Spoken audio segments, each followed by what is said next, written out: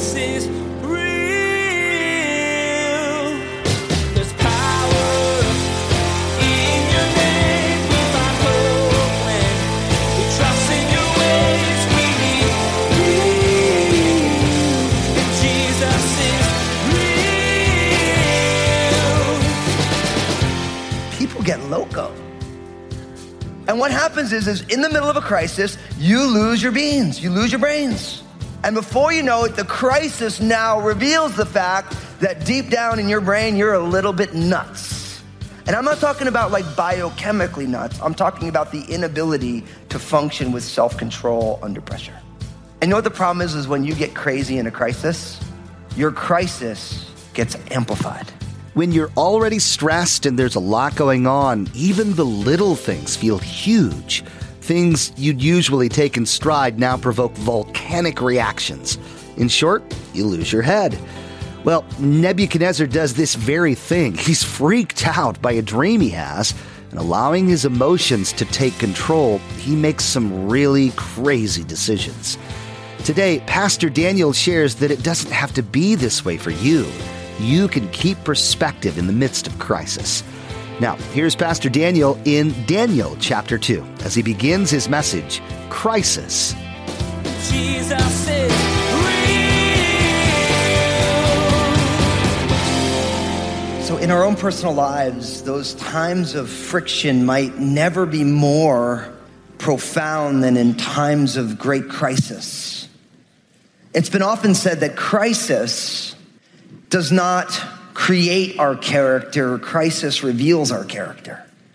See, in the moment in life when something hits a boiling point, when something goes on that is just so absurd, the ways that we react shows us who we already are. We would love to see ourselves in those moments of crisis rise up and grab hold of the Lord and life in such a way that we move through a crisis with shining colors. But let's be honest, oftentimes we don't like what we see when we find ourselves in a crisis, do we?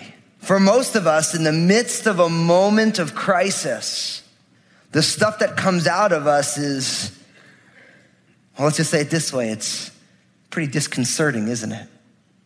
But what we always need to remember is that we have to learn how to train before the race. See, nobody, if they decide that they're going to go, let's say they decided they're going to run a marathon. Nobody just goes out and runs a marathon. You begin to train for it. Maybe you say, listen, maybe if you've never run, and I'm not a runner by any means. You know, I run to the grocery store. That's where I run, you know. But like, you don't just go out and be like, okay, I'm going to go run a marathon. No, it's you start training and you start running and you're like, well, I'm going to do a half marathon first. Nobody just says, hey, I've never ran a half marathon. I've only ridden my bicycle around the neighborhood. I'm going to go do an Ironman next week. Like, nobody does that, right? You have to train before that race that happens. And I think for each one of us, oftentimes the reason we struggle with what we see about ourselves in the moments of crisis is because we've actually failed to realize that who we are reveals itself at the moment of crisis. And so talk about an area of friction, right? An area where there are these opposing forces that clash together in our own lives. Moments of crisis are some of the greatest areas of friction. But what's beautiful is that not only do we have these personal moments of crisis, but because of the world that we live in today, there will always be crisis moments for our culture and crisis moments for those of you here who are followers of Jesus. What happens when the culture you live in imposes things upon you that has nothing to do with you, but now all of a sudden you have to deal with it? And in those moments of crisis, how do we act? It's funny, I was talking with our founding pastor. You know, if you've never met Pastor Bill, for those of you who've been here for a while, you know Pastor Bill real well. Pastor Bill has got this amazing, God has given him an amazing insight into life. And we were talking about what we saw in Daniel chapter 1 last week. And he said something to me that was really powerful. I never heard the phrase before. He said, you know, Daniel, he's like, what you're encouraging the people to is structural living. I'm like, okay, explain that. And I never heard the phrase before. And he's saying, for Daniel in the Bible, right? Like, there was already decisions made. And so in the moment, He didn't have to come up with what he's going to do because there's already a structure in place in his life, and he lives out of that structure. And he said something really powerful. He said, if you don't live structurally, you will live emotionally. And what that means is that given however you feel in the moment will dictate your actions. And he's saying, look, all of us, if we're not careful, if we live emotionally, we will never live the life that we want to live. But if we live structurally, that who the Lord is and what he does is placed at the center, right? And we live everything out of that structure of the Lord, he said, then all of a sudden, things get a lot simpler because you don't have to be dependent on how you feel. And I thought to myself, man, that'll preach, bro. I think I said to him, I said, if you keep going like this, you might have a career in this pastor thing, Needless to say, he's already had an illustrious Hall of Fame career, and God is still using him in powerful ways. But today we're going to see a moment of crisis in the life of the prophet Daniel. And we're going to see how just as Daniel is in a moment of crisis, we're going to learn very important truths for our own lives. So open up in your Bibles to Daniel chapter 2. Daniel 2, we're going to take verses 1 to 23 today. So listen, if you have a smart device, you can pull that thing out and type in Daniel 2, 1 to 23, you'll get it. The book of Daniel is pretty easy to find. It's right after a series of really long books. You have the book of Psalms, and there's some small ones. There's Proverbs, and then there's Isaiah, and then there's Jeremiah, and then there's Ezekiel. I know there's a couple other books in there. And then there's Daniel. So if you see any of those names, just turn to your right, you'll get to Daniel. If you get to Hosea, turn back to your left. So at that very end of the major prophets, right before the 12 minor prophets section, Daniel chapter 2. Now, listen, Daniel chapter 2 and Daniel chapter 7 are some of the most profound prophecies that you'll ever find in the Bible. And so we're actually not going to get to the prophecy today. Today is just all about the setup. Because it was funny, I was going to try and do the whole chapter, and I'm like, oh, no, this stuff's too rich. I don't want to run over this stuff, because in some ways the prophecy is powerful, but the seeing what happens in the moment of crisis, because everybody I know has crisis moments in their life, I'm like, I don't want to run over that to get to some other stuff. So look at what it says. Daniel chapter 2, verse 1, it says this. Now in the second year of Nebuchadnezzar's reign, Nebuchadnezzar had dreams, and his spirit was so troubled that his sleep left him. Then the king gave the command to call the magicians, the astrologers, the sorcerers, and the Chaldeans to tell the king his dreams. And so they came and they stood before the king. Verse 3, and the king said to them, I have had a dream, and my spirit is anxious to know the dream. Then the Chaldeans spoke to the king in Aramaic, O king, live forever. Tell your servants the dream, and we will give you the interpretation. And the king answered and said to the Chaldeans, my decision is firm. If you do not make known the dream to me and its interpretation, you shall be cut in pieces, and your houses shall be made an ash heap. However, if you tell the dream and its interpretation, you shall receive from me gifts and rewards and great honor. Therefore, tell me the dream and its interpretation. And they answered again and said, let the king tell the servants the dream, and we will give its interpretation. And the king answered and said, I know for certain that you would gain time, because you see that my decision is firm. If you do not make known the dream to me, there is only one decree for you. But for you have agreed to speak lying and corrupt words before me till the time is changed. Therefore, tell me the dream, and I shall know that you can give me its interpretation. The Chaldeans answered the king and said, there is not a man on earth who can tell the king's matters. Therefore, no king, lord, or ruler has ever asked such things of any magician, astrologer, or Chaldean. It is a difficult thing that the king requests, and there is no other who can tell it to the king except the gods, whose dwelling is not with flesh. For this reason, the king was angry and very furious and gave the command to destroy all the wise men of Babylon. So the decree went out, and they began killing the wise men, and they sought Daniel and his companions to kill them. Wow. Now, I want to start with maybe the most important thing I can teach you about when you're in a crisis. And we're going to actually learn it from the reaction of King Nebuchadnezzar. And that is this. It's simple, but you're going to want to write this down. Don't be crazy. Don't be crazy. Because you know what it is? What I just read to you, this king has this dream, right? And it says it's in the second year of his reign, right? And he has this dream, and this dream is so profound to him that it's unsettling in his spirit that he can't sleep, right? And so Nebuchadnezzar decides, okay, man, there's something to this dream that I just had. I need to find out what's going on. So he calls all of the wise guys to him. The astrologers and the magicians and the Chaldeans who were part of the Chaldea was southern Babylon, the southern area, and they were all renowned for different types of wisdom. But the thing is that Nebuchadnezzar's request is unique because normally someone would bring a dream and they had questions about the dream, and then the wise guys would try and interpret it. But now he's like, look, I actually want you to tell me the dream and its interpretation. And you notice right away from the way these people begin to react to him that this is a problem. Because they say to him, well, listen, well, just tell us the dream, we'll tell you the interpretation. No. I'll know that you have wisdom if you can tell me the dream and its interpretation. And they're like, hey, nobody asked us to do that. It's like, this is so far out of the, and he literally, you notice what he says to them. See, he is so undone that he actually tells them at the end of verse 5, listen to this. If you do not make known the dream to me and its interpretation, you shall be cut in pieces and your houses shall be made an ash heap. So really what he's saying is if you don't do what I want you to do right now, I'm going to chop you up into little pieces and I'm going to burn your house down. Now that sounds pretty crazy, right? That's right. But you know what I find when crisis happens? People get loco.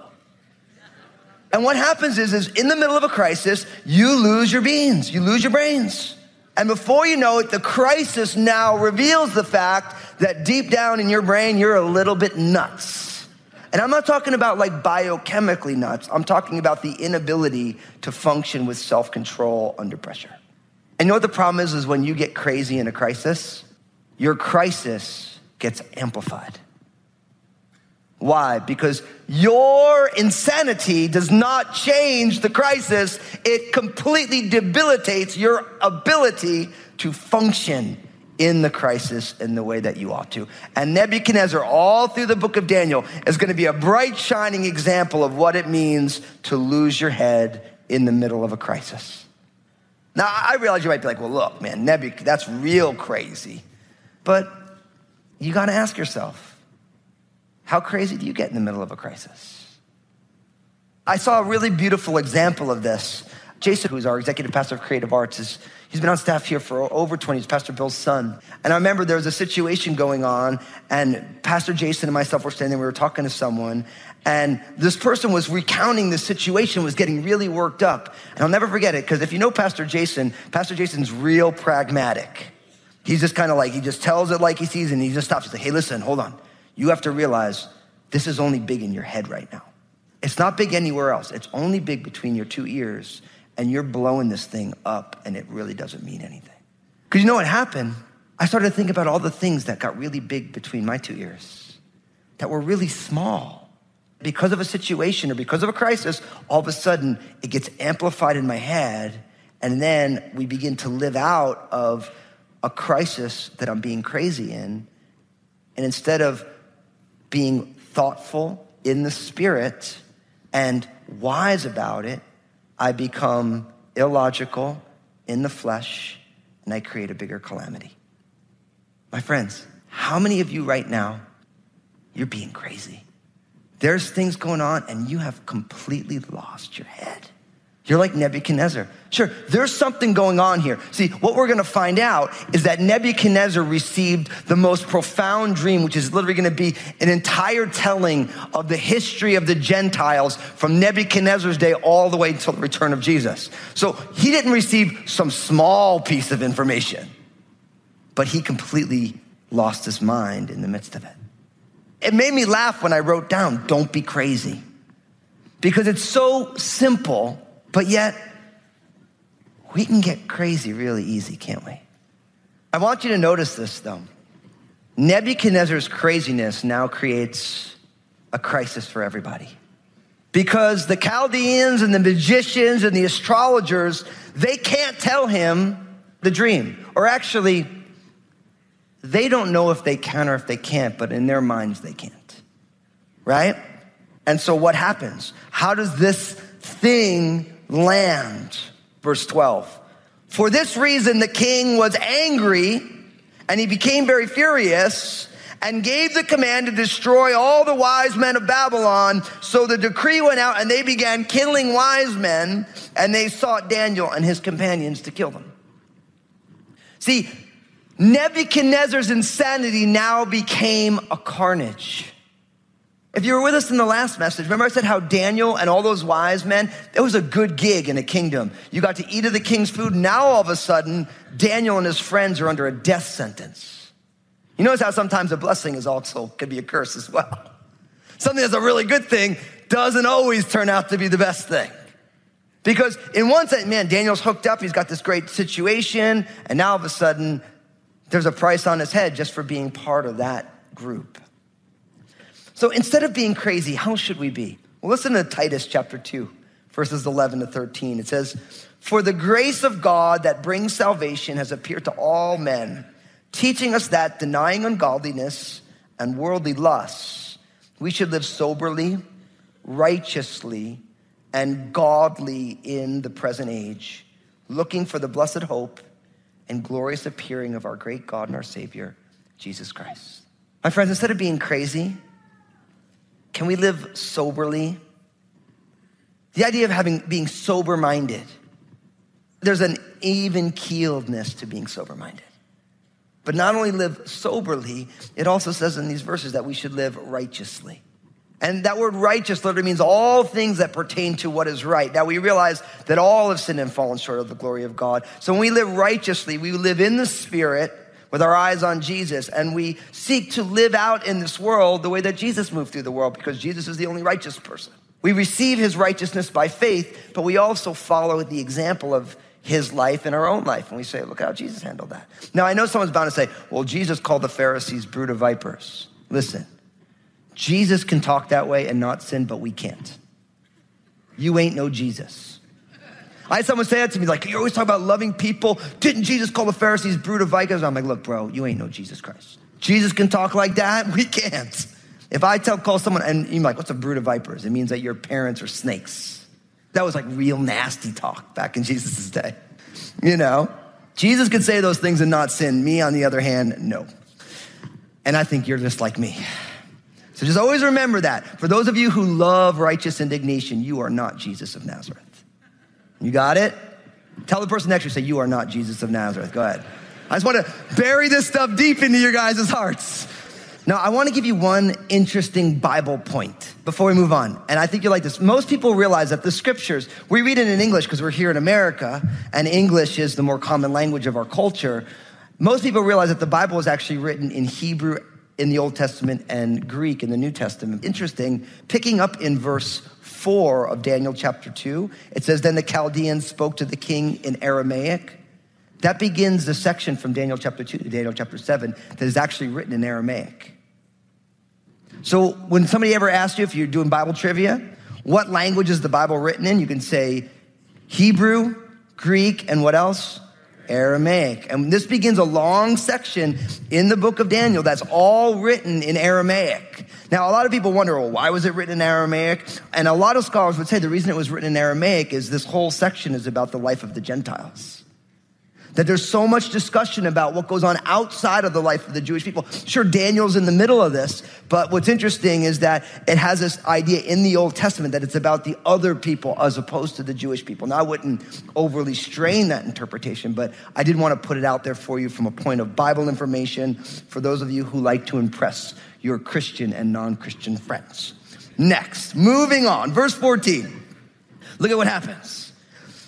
Then, with counsel and wisdom, Daniel answered Arioch, the captain of the king's guard, who had gone out to kill the wise men of Babylon. He answered and said to Arioch, the king's captain, why is this decree from the king so urgent? Then Arioch made the decision known to Daniel. So Daniel went in and asked the king to give him time that he might tell the king the interpretation. Then Daniel went to his house and made the decision known to Hananiah, Mishael, and Azariah, his companions, that they might seek mercies from the God of heaven concerning this secret, so that Daniel and his companions might not perish with the rest of the wise men of Babylon.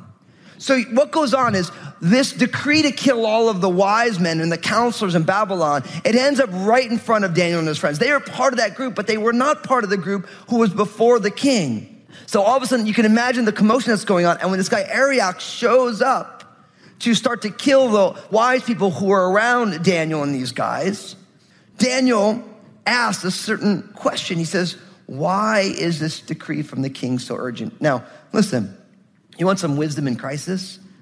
Ask good questions.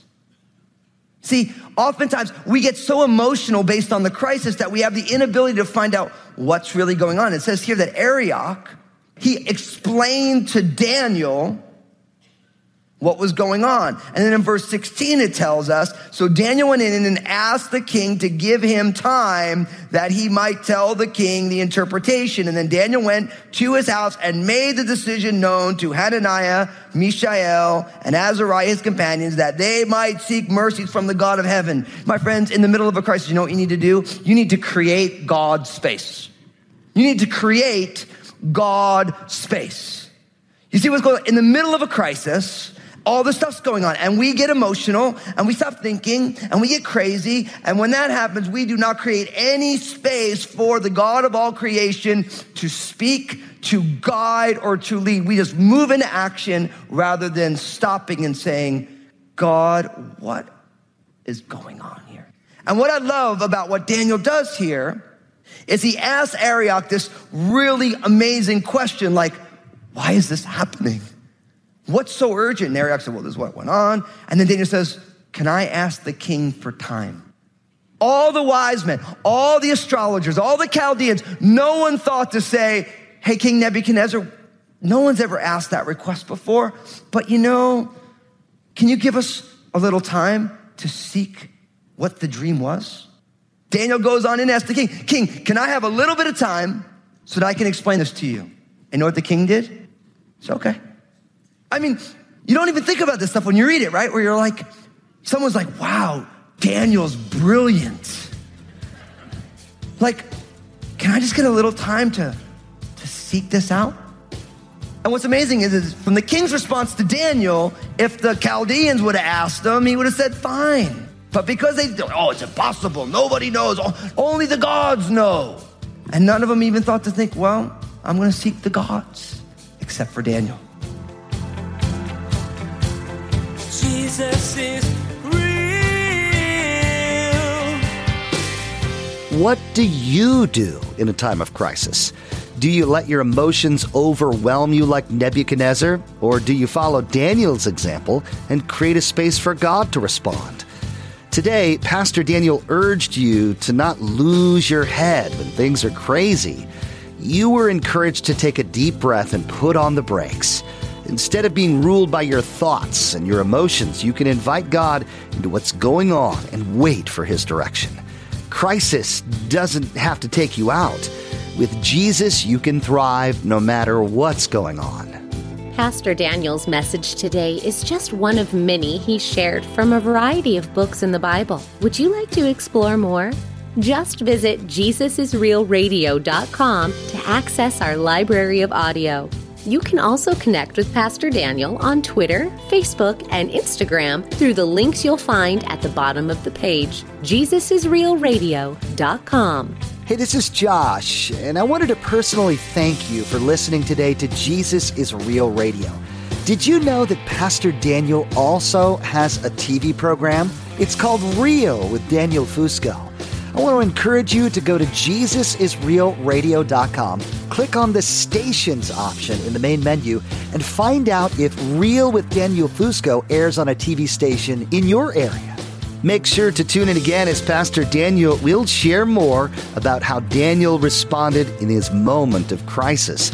Even though the circumstances were intense, he didn't lose his head. You'll see how he invited people to pray with him.